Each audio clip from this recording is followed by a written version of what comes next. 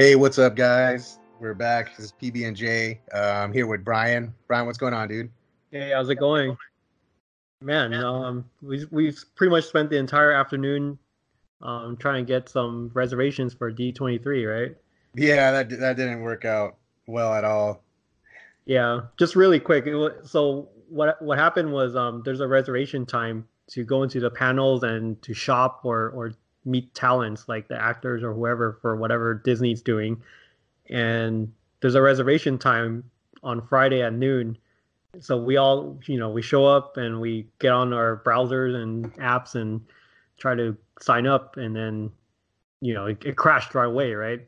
Yeah, And we, and then immediately. we, yeah, then we get a message that says come back at 1, and then we try again at 1, and then it says come back tomorrow at noon. So yeah, Yeah, it sucked. It kind of it killed a few hours because, like, we got on a little early, just to make sure, right? I was right. on at 11:30 just to make sure, and then it takes about 10, 15 minutes to send that message out saying, oh, our site's down, try again at 1. So then, okay, so I'll just sit here. I got something to eat and then just sit here for another hour. And then same thing happens again. Site goes down. And then you wait another 10, 15 minutes and it's like, oh, I'll come back tomorrow. So I was like, it was like an hour and a half, 2 hours just sitting here. Um, and, for those of you who don't know, D23 is next weekend, August 23rd, 24th, and 25th at the Anaheim Convention Center. Um, Today they told us earlier in the week that today we can log in and reserve our spots for the big hall, the hall D23, right? Like kind of like the Comic Con, like the Hall H is the big panel where they're gonna go over all the movies, as the Disney movies, Star Wars movies, Marvel movies, and instead of having to wait in line and camp out, we can just reserve our spot and we can just show up, which sounds great, right? It sounds in practice that sounds like a good idea. Yeah, but I personally am against this like online reservation thing, mainly because I have really bad luck when it comes to this. Um, It sounds crazy, but I'd rather wait in line on the day before, and at least you have an idea of how long the lines are going to be, and it's not up to chance, and there's no randomness by going on online and just hammering away on the site until you get in. Yeah, yeah. We were discussing this earlier, and kind of it's like we're saying it's like putting the work in, right? You want to get into that Hall H, then you gotta go stand in line, and Right. you have to sacrifice a lot of stuff on Friday. What you want stuff you want to see, you gotta sacrifice all that time, and when you get in, it makes it worth it, right? When you're in there and you see everything, you're like, man, it was worth. It makes everything better, I think, Right. because Well, you're not.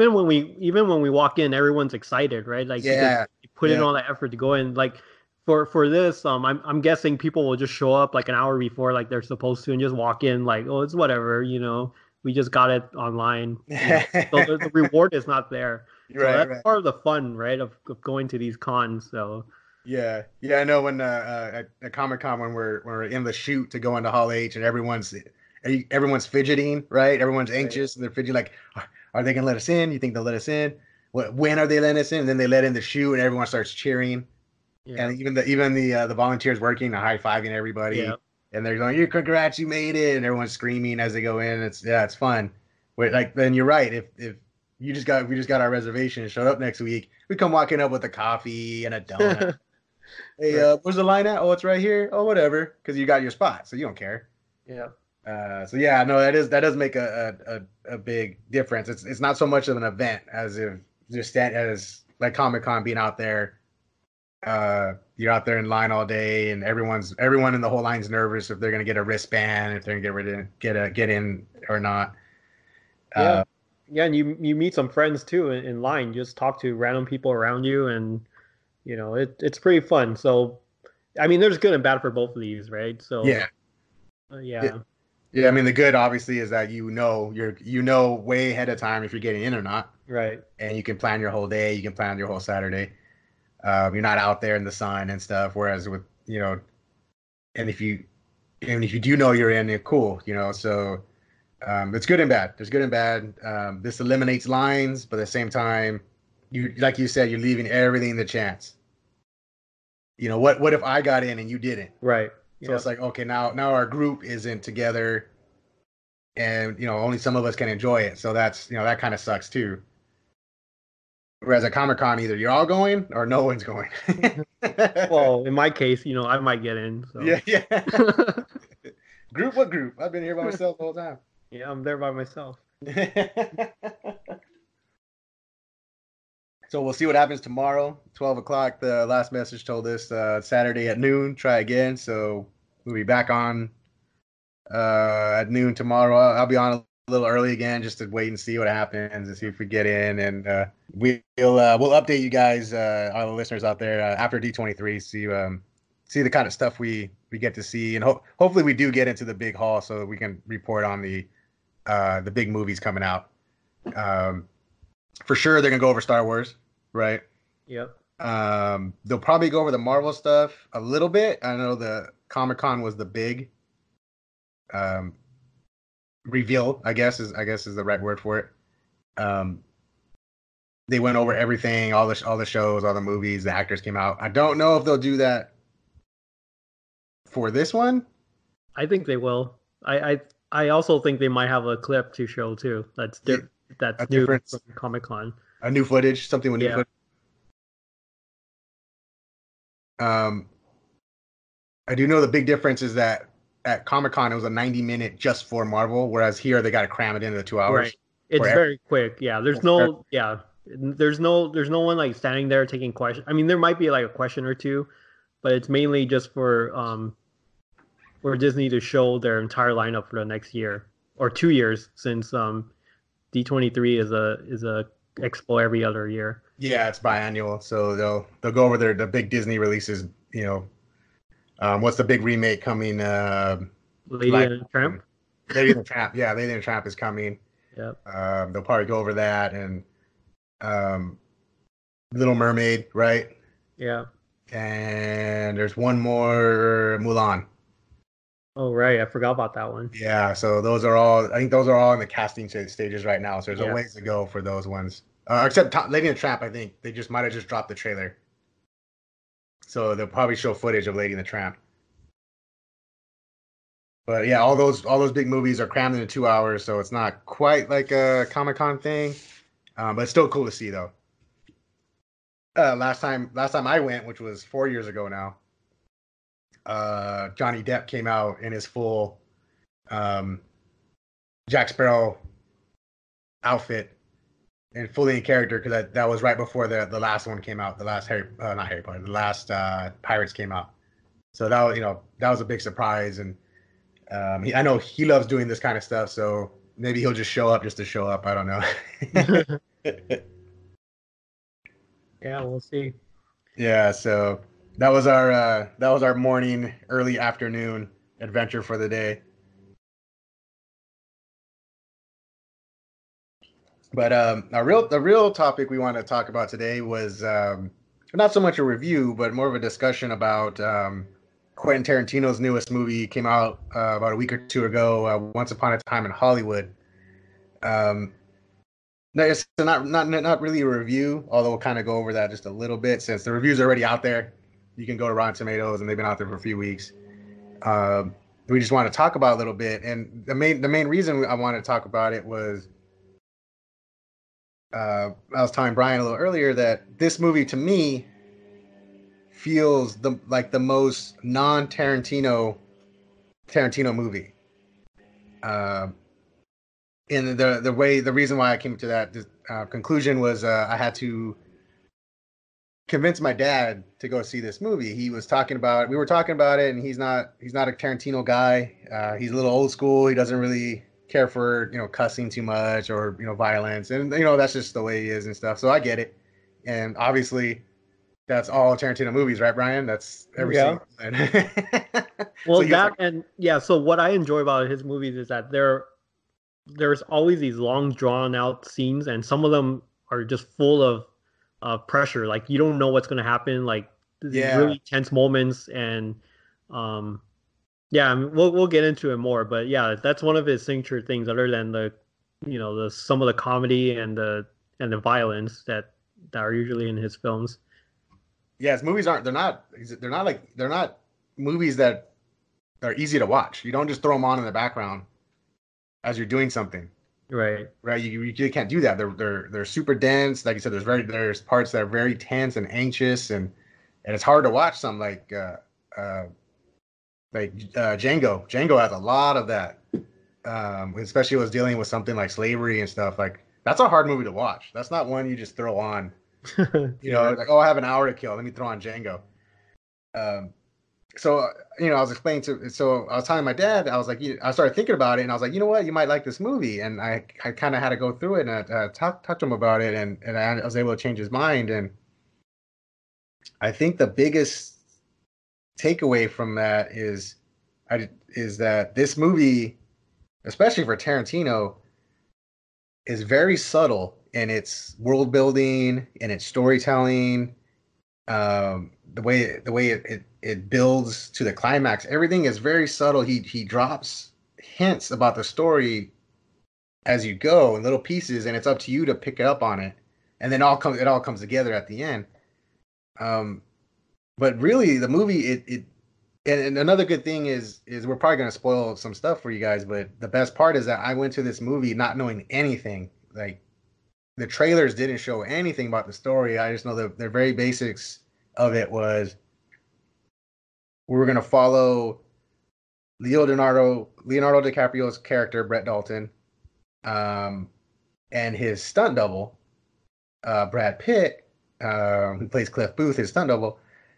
And really, you're just kind of following their life, right? But then you also knew that in the backdrop of all this was the Manson murders. Now, I had no idea how they were going to tie it together. No clue, nothing. So we kind of came into it, and that was a brilliant part of the marketing department for this movie is they didn't explain anything. It was just here's Leo, here's Brad, here's Sharon Tate.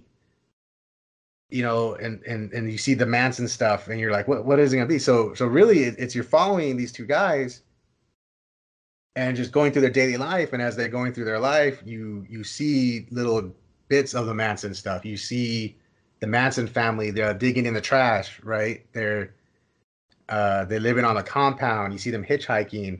There's a scene where Charles Manson himself walks up to the Polanski house, asking for the previous tenant because that was his intended victim, and then he leaves. And the only tie-in to Leo and Brad is that Leo's character lives next door to Roman Polanski, right? That's pretty much it. They don't interact. He just, like, there's one scene where he's telling Brad Pitt, right? Oh man, Polanski lives right next door, man. I gotta talk to that guy. He's a superstar. So really, that's the basis of the movie. And then just as the movie goes on, it still doesn't really tie together too much, right? No, it doesn't. I mean, all three pieces, they're all very disjointed, right? Like, yes. It seems like they could be three different stories on its own, and then it's only in the last half hour or so where they're all tied together. Right. You have Brad Pitt and Leo's story. You have Polanski and Sharon Tate's story, and then you have the Manson story going on. Not a whole lot of cross. So it was like I said, it was very subtle in that you're kind of picking it up as you go, and Tarantino just leaving just little nuggets as the story goes on.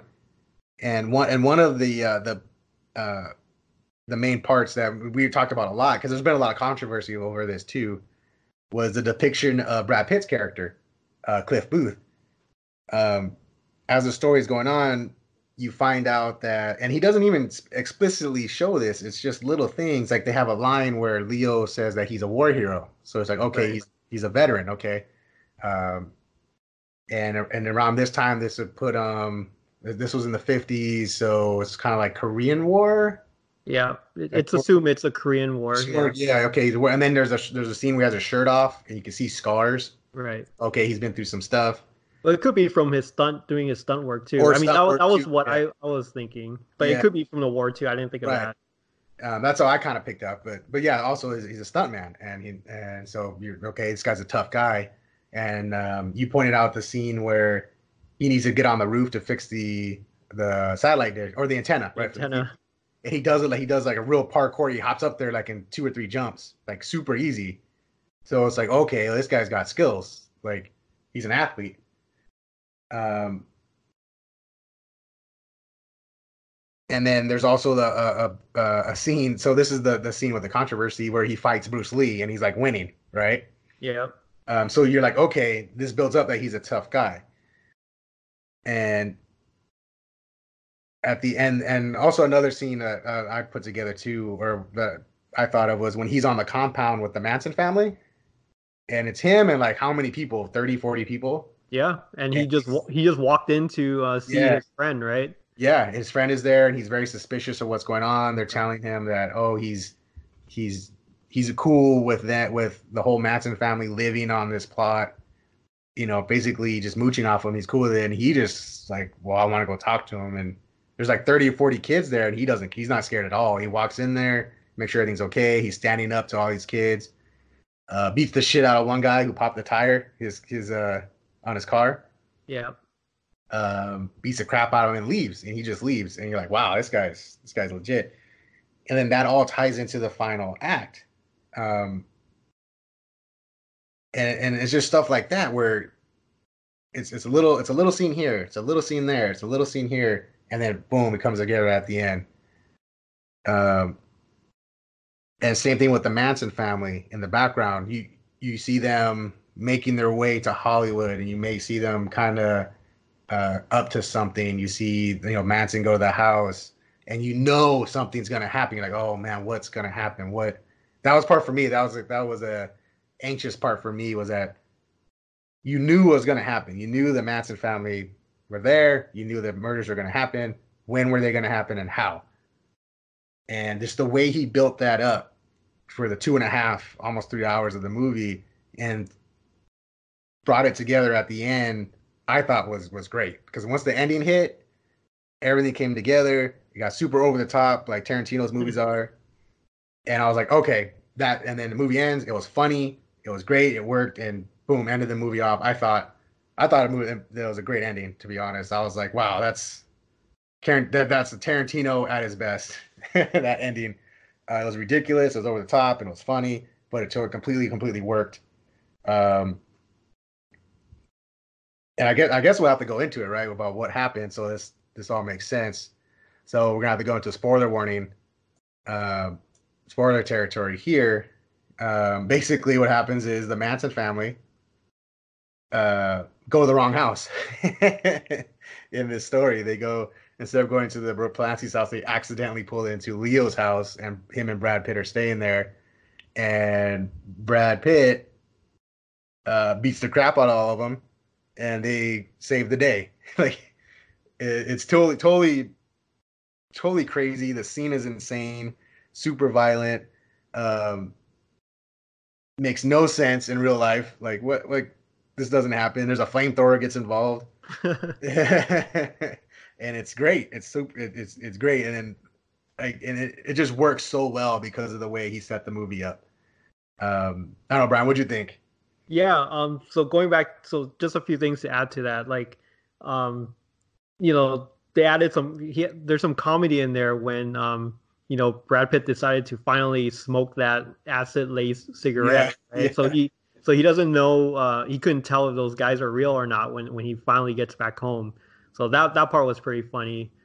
Yeah, and then the flamethrower, and then it just got super violent and turned to it felt like almost like a zombie type movie, like when those girls are getting stabbed or getting beat up viciously, like as if trying to kill a zombie or something, which is pretty crazy. Yeah, they get messed up. They get jacked up. Brad Pitt has his dog bite a guy's balls off, and right. But again, that's another thing that he did great. Is there's a scene in the beginning of the movie where Brad Pitt has his dog so well trained. Remember, he's feeding him. Mm-hmm. He puts his food in the dog, and then the dog just has to sit there and not do. And then he doesn't eat until Brad gives him the okay. Then he goes to eat. So he's like, okay, he's a very well trained dog. So at the end, Brad's giving him these signals, and the dog is just wrecking everybody. And you're like, oh yeah, you know why. You saw it earlier. And it's just, I don't know, it's just great world building by Quentin this time. And like, I was telling my dad too, I was like, there's really not a whole lot of violence or even cursing really until the very end of the movie, which is shocking because it's Tarantino. But I think the best part of the movie is how they focused on Leo and Brad. And man, if you want to see top notch, Oscar worthy acting, it's a masterclass in acting. Watch this movie. Leo and Brad are just incredible. And they're incredible in this movie. There's a scene where Leo's playing. He's kind of playing a fading actor, right? He was a TV actor. Yeah. Who he thought he was gonna be a movie star, left the TV show, and his movie career didn't really hit. So he's very self-destructive. He hates that he left a successful show to be a movie star and it failed. Yeah, and Brad Pitt's character, like Cliff, he pretty much rides his coattails since he's a stuntman. Yep. He's a stuntman. He's like his gopher, pretty much. Right. So like his success is pretty much like it depends on Leo's character, like Rick's success, right? So yeah. So you can see that weighs on Leo because Brad's his best friend, and because Leo is doing so well, he was doing well, and now that Leo's not doing well, he's not doing well. So you see it weighs on him. But there's a scene where Leo, he gets cast as a villain in a TV show, like a guest starring role, and Leo is playing an actor acting in a show, and they film the scene like Leo's doing the scene, like just like a regular show, like a regular movie, and then he messes up. Remember? Right. He goes, "Oh my!" He goes, "Line." They give him the line, and he gets flustered, and he goes, "Fuck!" And he gets up and he walks away, and he goes, "Can we start over?" And they're like, "No, no." And you forget that you were watching a movie within a movie, and then they reset the camera. Okay, let's move the camera back. Okay, do the line, and Leo jump. Okay, he calms himself down, jumps back in the scene, and it's like, dude, that's an actor playing a role. That was really cool how they reset the camera. Yeah, so the camera that the viewer is watching is the actual camera that's filming the episode. So you see it reset, so it goes back, and then it just reset and it goes again. So that's a really good insight in how they film movies. It's not as simple as we think it is. It was. Oh man, that was. And then you hear the director, and okay, you know what? We'll start. Reset the camera. Start from here and go. And he goes right back in, and finishes the scene out. And then afterwards, he goes back to his trailer, and he's so pissed that he blew the scene, he felt he blew the scene. Remember, he's destroying his trailer, and he throws his booze and stuff, and it was like, oh man, like this is just it was crazy. Well, and he even threatened to like harm himself if he screwed up again, right? So but then he went out and he nailed it after he left the trailer. So he was like, he would say something like, if you drink again, I'll kill you. And he's looking at the mirror, and it's like, whoa, shit, this guy is crazy. And then he stops drinking. He makes him quit drinking, and then he kills it. He kills the scene and of the show, and almost feels like he's back and his career is back on track. But I mean, a few years ago when he won the Oscar for The Revenant, not Brad, Leo. I know I don't want to say flack. There's a little bit of criticism in that it was more, what's the word, like that he won it for it was like a lifetime achievement award. Like, should he have won it for Revenant? Half the movie is laying around dead and stuff. Right. There's a lot of people joking like, oh, Leo got an award for going for 2 hours. Well, if you want to see it, it was like in a cocoon the whole movie. But if you want to see the skills that Leo's got, you watch this movie, and you're like, oh, okay, yeah, he deserves everything. Every award, every he deserves it. He's that good in this movie. And Brad Pitt too. Brad Pitt is great. He's freaking great. He kind of plays like a guy who's just kind of like, right? Right. He's like, oh, whatever. It's all good. Everything's good. I really like that part where there was a flashback within during the movie on why he can't get any more stunt roles, and it's because of that rumor that he He killed killed his his wife. wife. Yeah. He killed his And wife. the funny thing is, like, they never, on camera, they never confirm whether They he did don't. it or not. Yeah, they don't. They don't. And They kind of set it up like it might have been an accident. yeah, but she kept nagging him, so I don't know, Yeah. Yeah, and you're like, maybe it wasn't. Yeah. yeah, so in the theater, when it flashback to when he's back on the roof again, like the audience that I was watching it, and they all started laughing because Yeah. that was pretty funny, like how he Yeah. did that. Yeah. It looked like he was gonna kill her, and then he doesn't. Right. And he just kind of says something like, fair enough. Like, okay. So it was really funny the way he did, but they don't. They don't confirm if he killed his wife or not. Right. And then so now the staff, the crew, like the stunt crew, they're like, I don't know, should we hire this guy? Like Leo's like, hey man, you gotta hire Cliff. He's with me, and they're like, I don't know. Didn't he kill his wife? And it's a lot of like it's bad publicity, bad PR if we hire this guy. So, but his character just kind of seems to roll with the punches, huh? He's like, Yeah. okay, hey, what else do you need from me to do, Leo? And Leo's like, can you fix the antenna on my house? Sure, no problem. Fixes it, and then he lives in a trailer behind a drive-in movie theater, right? Yeah. That's pretty funny with his dog. And then even towards the end of the movie, Leo goes to he starts filming spaghetti westerns in Italy for like what was it, like a year or two? Yeah, it was like 6 months for like 3 movies. Yeah, and he made good money. He met his wife out there, and he comes back, and then he tells Brad that or Cliff. He tells Cliff, "Hey, I really can't have you around as my assistant. I have a wife to take care of now. I can't really afford it." And he just goes, "Okay, all right, I'll figure something out." Like, doesn't phase him. Yep. And They they just just go, like so when they get back, they just go out for drinks and yeah, they go get just hammered. hang out. Yeah, they just hang out for one more night before they move on, separate from their lives, and then it leads into that whole murder scene. So Yeah, the Manson family rolls up. They roll in the house, and Brad had he had a cigarette laced with acid. He had it for like the whole movie, right? yeah. He finally goes, all right, tonight's the night. So he's tripping balls, and then these people break in to try to kill him, and he just kicks the shit out of them. And Leo, the whole time he's in his pool, listening to music, right? He's just chilling, Right. and he has no idea what's going on. Brad's inside killing these guys, and uh, one of the girls, I think Brad breaks her nose. He throws the can of dog food in her nose, breaks her nose, and she runs outside in the back, screaming, just in hysterics. Falls into the pool, and that's when Leo goes, "Oh shit!" He gets up and he runs into his shed, comes out with a flamethrower from an old World War II movie he made, Yeah. and he just cooks her with it. That was great. And then and just like the ambulance comes, and then him and Cliff, and he's like, Cliff, you saved my life, you saved my life. So it's almost like he was gonna keep him around some more. hmm Like, I'll be there tomorrow, man.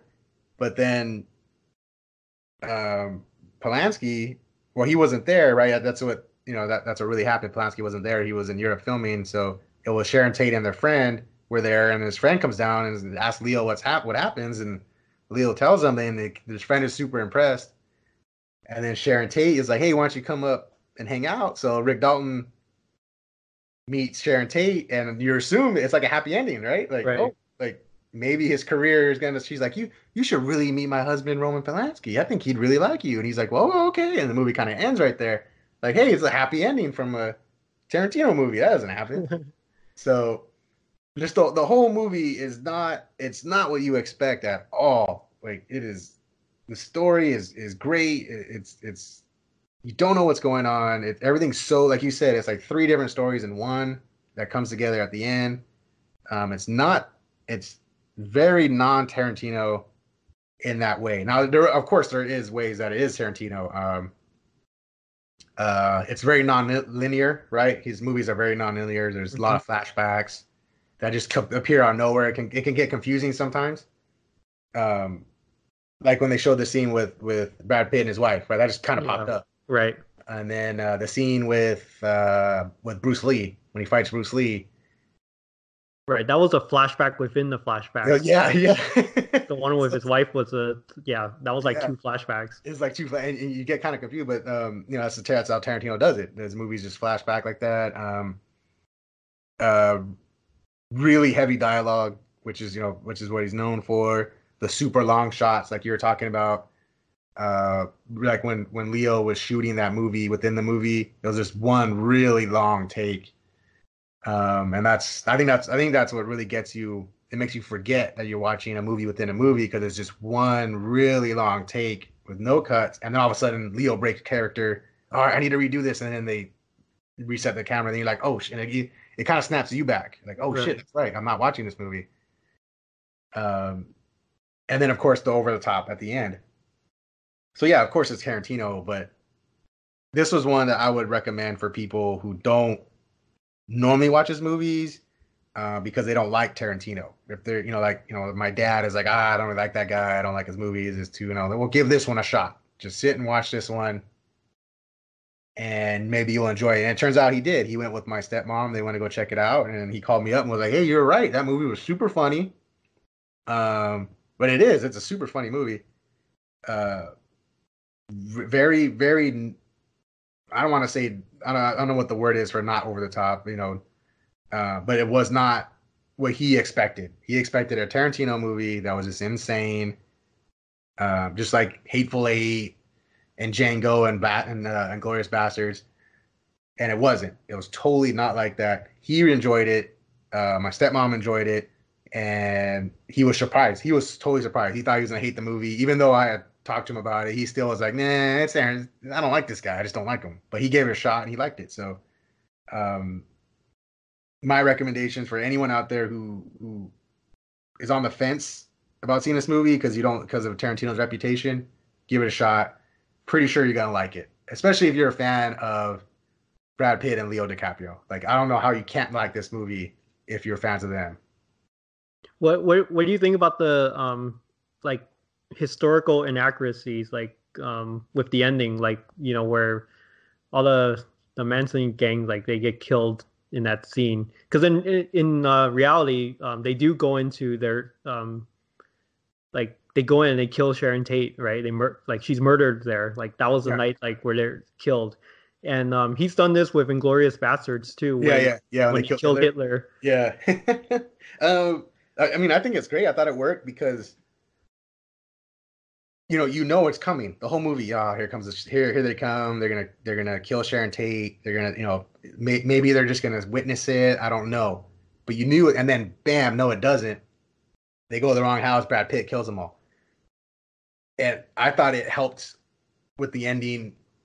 Like, it was a shocker, right? Right. Like, whoa, that's not what I. After the movie, I was like, that was not what I expected. And I thought it made it better. And it's like Tarantino said after, he's like, look, Rick Dalton and Cliff Booth are fictional characters. They're not real. This is a fictional movie. Right. So in this fictional world, they prevent the Manson murders. So I'm cool with that. That's cool. That's awesome. Same thing with Bastards, right? He made up that group. He made up all those characters, Yeah. and he's like, I can do whatever I want because they're fake characters. They're not real. Now, if they had used real actors and stuff, yeah, then you've been like, if it was like Clint Eastwood, or actually, a better example, Burt Reynolds. That's who they based Rick Dalton. Mm-hmm. Burt Reynolds and his stunt double, I forget his name.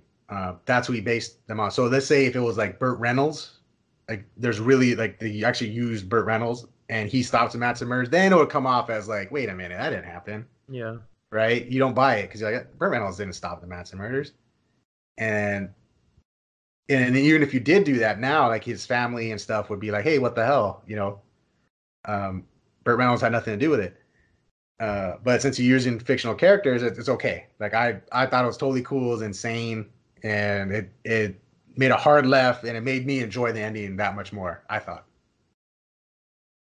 Yeah. I mean, I think it ties the ending very well. I mean, I just think it's kind of weird, but again, you're right. Like, they're fictional characters, so the movie itself is fictional, Right, just right. based on borrowing from real life events. So Yeah, yeah, that's exactly it. He borrowed from real life events to come up with this story.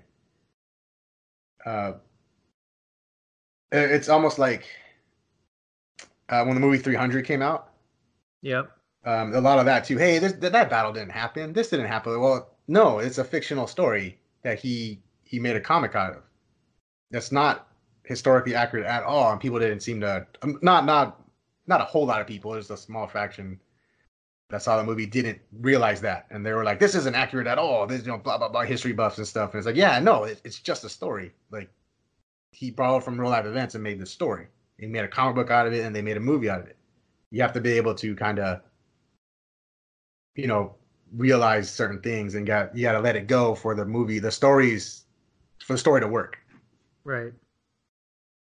Some funny, we were talking about, I mentioned this earlier about some controversy, and you read up more on it than I did, but there's some controversy going on with that Bruce Lee thing, right? Yeah. So I didn't read into what his wife said, but there was just today an article about Kareem. He's saying like the Tarantino disrespected his friend, because he was close friends with Bruce Lee since they filmed a movie together back in the day. Just the fact that that's not how he is, and the way he was portrayed, where he's saying he could beat up anyone and all that stuff. That's not who he is. And then also to make him look bad by getting thrown into the car, which was funny, but yeah, that was a little bit too much also, So I know it's to build up the story for Cliff. I mean, I completely understand it, but it's on Bruce Lee's expense pretty much, So I guess that's what people are having problems with. Yeah. And I didn't see that initially. I thought it was funny. I thought the scene was funny. Where like he's like, "What are you doing?" When the boss comes down, he goes, "Oh, he was beating up Bruce Lee," and Bruce goes, "Just for the record, no one was beating up Bruce." Like, it was funny. I thought it was funny. And they didn't really like. It was one like they ended like on a draw, right? It was tied 1-1. Yeah, because they got stopped, right? So they got stopped. So no one really won, no one really lost, and it makes Cliff Booth come off like, okay, this guy can fight because you show him he has skills, right? That's what works. But coming from Bruce's family and stuff, I can see, he kind of came off as, the main thing is that he comes off as real arrogant. And Tarantino says he did a lot of research. And in his research, he found that Bruce was an arrogant guy. And then his family and his friends are saying, no, he wasn't. So it's like, okay, someone's, who's wrong here? I don't know. You can say like, oh, Tarantino is just saying that, for his story. And then, some people were saying that Bruce's family, they see him in, through rose-colored glasses, right? Mm-hmm. So no, he never did. He can do no wrong. He's Bruce. He's my grandfather. He's my whatever. So you're like, okay, is there an in between? Did Quentin exaggerate? Yeah, probably. Are his friends and family like Kareem? Are they saying that Bruce was just like this saint? You couldn't do no wrong. Well, maybe he wasn't. Maybe he was a little cocky. Don't really know. We don't know. There's just some unintended consequences. I don't think Quentin thought that was gonna be a problem. Yeah. So one thing I didn't understand though, like that line when Bruce Lee or someone asked him like, would you ever fight Cassius Clay? And he's like, well, it would never happen. Like I didn't understand what that meant. Like why would they never fight? Is it just because of style or what? Yeah. I'm thinking just because he would never box him. Okay. Ring. That's probably why. Like they probably didn't. That's probably what he was referring to. Like he would never street fight Cassius Clay, or they would never fight in the ring because Cassius Clay was a professional boxer who wouldn't street fight. The only way to fight him would be in the ring, and Bruce would never do that. So it's kind of like a boxer versus MMA type thing, right? Yeah. It's just like, and then also Bruce's was like 100 pounds lighter, so right. There's no way they would let that fight go through. It would have to be some like exhibition, type thing, amateur type thing. But yeah, it ended up being a fun. I thought it was a funny scene. But yeah, you're right. You said it. You put it right that it comes at Bruce Lee's expense. He kind of looks bad in that scene.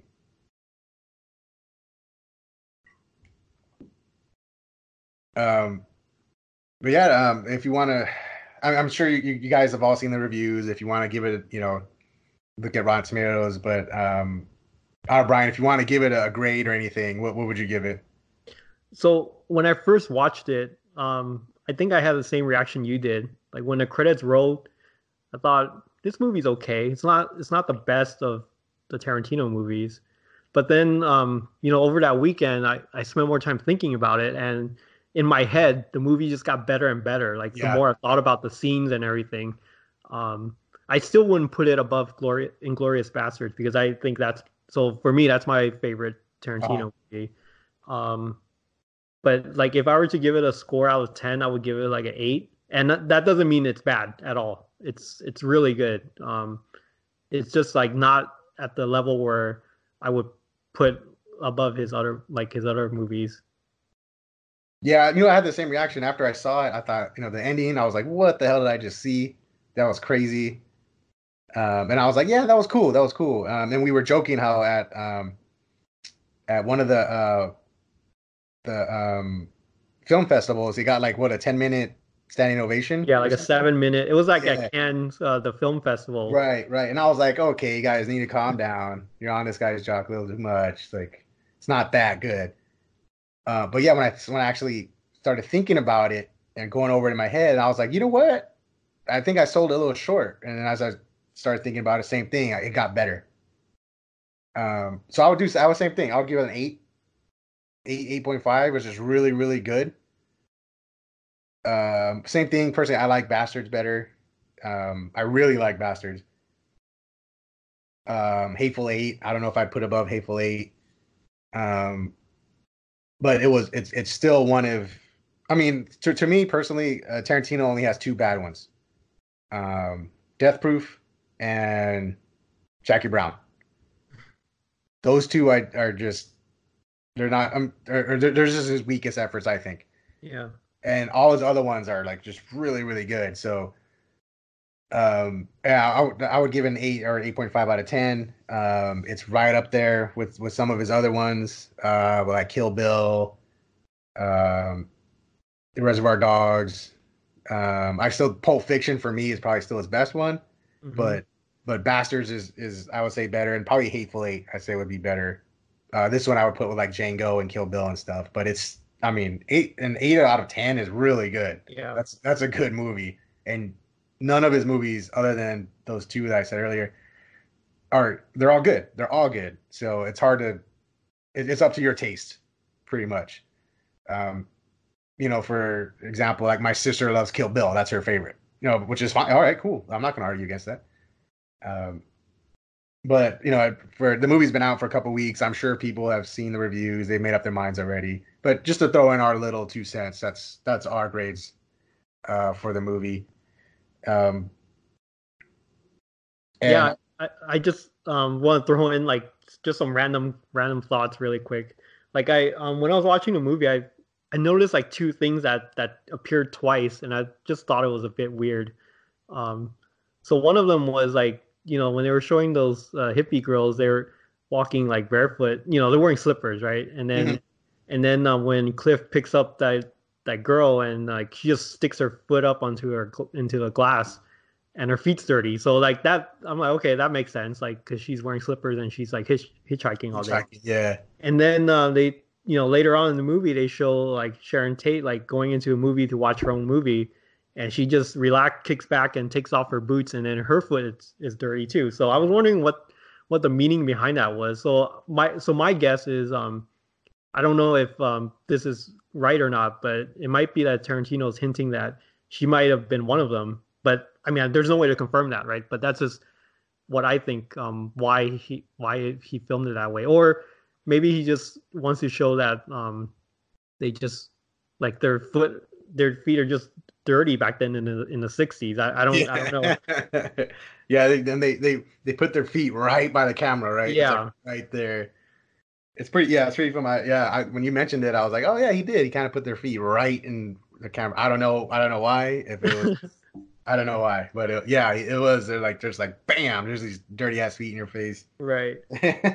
And then the other one is like when like Sharon Tate's like asleep after the Playboy Mansion party, like for some reason the camera just showed her sleeping, and then she's just like lightly snoring. And then at the end of the movie, when Leo and his wife are flying back from Italy, like it showed how stressed he is because like he's flying back with a wife now and all that. Yeah, yeah. And they pan to his wife who's asleep on a plane and she's snoring too. So I don't know what the message is behind that. Like I don't know if it's from his personal experience or what, but I don't know. I just thought that was a little bit. I don't know. Just those like nuggets are pretty funny. Yeah, yeah. I thought they were funny. You see maybe because they have these really pretty girls and they're just Yeah, snoring. Like you're like, what? That doesn't come together. But I mean, it helped for the story. It made everything funny. It kept the mood right. light when it kept the mood light to when it got real dark at the end. Yeah. And now, I would say, I'm anxious to look forward to his next movie, but I don't know what his next movie is going to be. Um, there's a lot of rumors that he's going to do the next Star Trek movie. I don't know if you've seen the reports on that. Yeah, I've heard something about it, but I don't know too much about it though, like whether or not it's going to happen or not. Yeah, So yeah, so speaking of that, I noticed that he's under Sony now for distribution, so um maybe that might make things easier for him to work with like studio behind Star Trek maybe. yeah. I mean, I don't know. Everything seemed to be going smooth so far. It's just the next Star Trek movie, in the Chris Pine universe, set of movies is pretty much dead. It's pretty much dead on the vine right now. It's not going forward. It kind of just fell apart. And I don't know if it was just if they asked him to write a script for it or he volunteered, but he wrote a script for a Star Trek movie. And with that other movie kind of being dead, the studio is kind of like, well, let's take a look at it. Let's see if this is something that can happen. And obviously they have to look at it. It's gonna be it's Tarantino. It's rated R. It's gonna be like his other movies. But he's a huge Star Trek fan, and he wrote. I'm sure he probably. I mean, it's gonna be rated R. He said it's gonna be rated R, but I'm sure it's not gonna be like his other movies in tone, right? Right. He just can't. Um, but he wrote a script that was very respectful of the canon. It was everything. It was a legit script. He didn't screw around, and it's really good. And if that other movie, which if it just never happens, and I don't think it is, it looks like everyone else kind of left already doing their own thing. Chris Pine just did a couple movies on Netflix. Zachary Quinto he's on the show Nosferatu as the main villain. Zoe Saldana's Gamora. Simon Pegg's in everything. Carl Urban is on the show The Boys. Like everyone moved on, it seems like, and there's no reason for them to like. I don't think any of those actors are like, "Hey man, when's the next Star Trek movie?" They're busy. They're all busy. They're all doing stuff, and it just seems like that movie's just not going to go anywhere. So it's possible that the studio could just say, "Hey, Quentin, for your 10th and final movie, let's do a Star Trek movie." And I'm not a huge Star Trek fan. I do like these new ones with Chris Pine. I do like those ones, but I'd be excited to see a Tarantino Star Trek movie. I want to see what he can do. Full on sci-fi. He's never really done that. But I would be down. Yeah, I'm not a Star Trek fan either, but like you, I did enjoy those the rebooted ones. So yeah, it'll be interesting to see if he does make this movie. And it's like it probably won't know for a while. I mean, Hollywood just came out, and he's still promoting it and still doing that stuff. So it's going to be a long time before we find out anything. But yeah, if you want to see the most non-Tarantino movie, check out Once Upon a Time in Hollywood, and pretty sure you're going to enjoy it. So that's my recommendation on things. Anything else you want to throw in, Brian? Nope, that's it. We think we've covered everything. All right. Well, we'll be back pretty soon. Hopefully we have something before D23. That's still a week away. But we want to get Patrick back on here. He's gonna join us pretty soon, and we'll talk about something. I wish you could have seen this movie. Being an actor himself, I'm sure he would have had some more insights. But he wasn't able to get to it just yet. So we'll have something coming up next, and for sure we'll recap D23. We're only going on Saturday, so but I'm sure we're gonna see a bunch of cool stuff, and we'll let you guys know what we see. But that's it for me. I'll talk to you guys later. Brian? All right. See you. Later.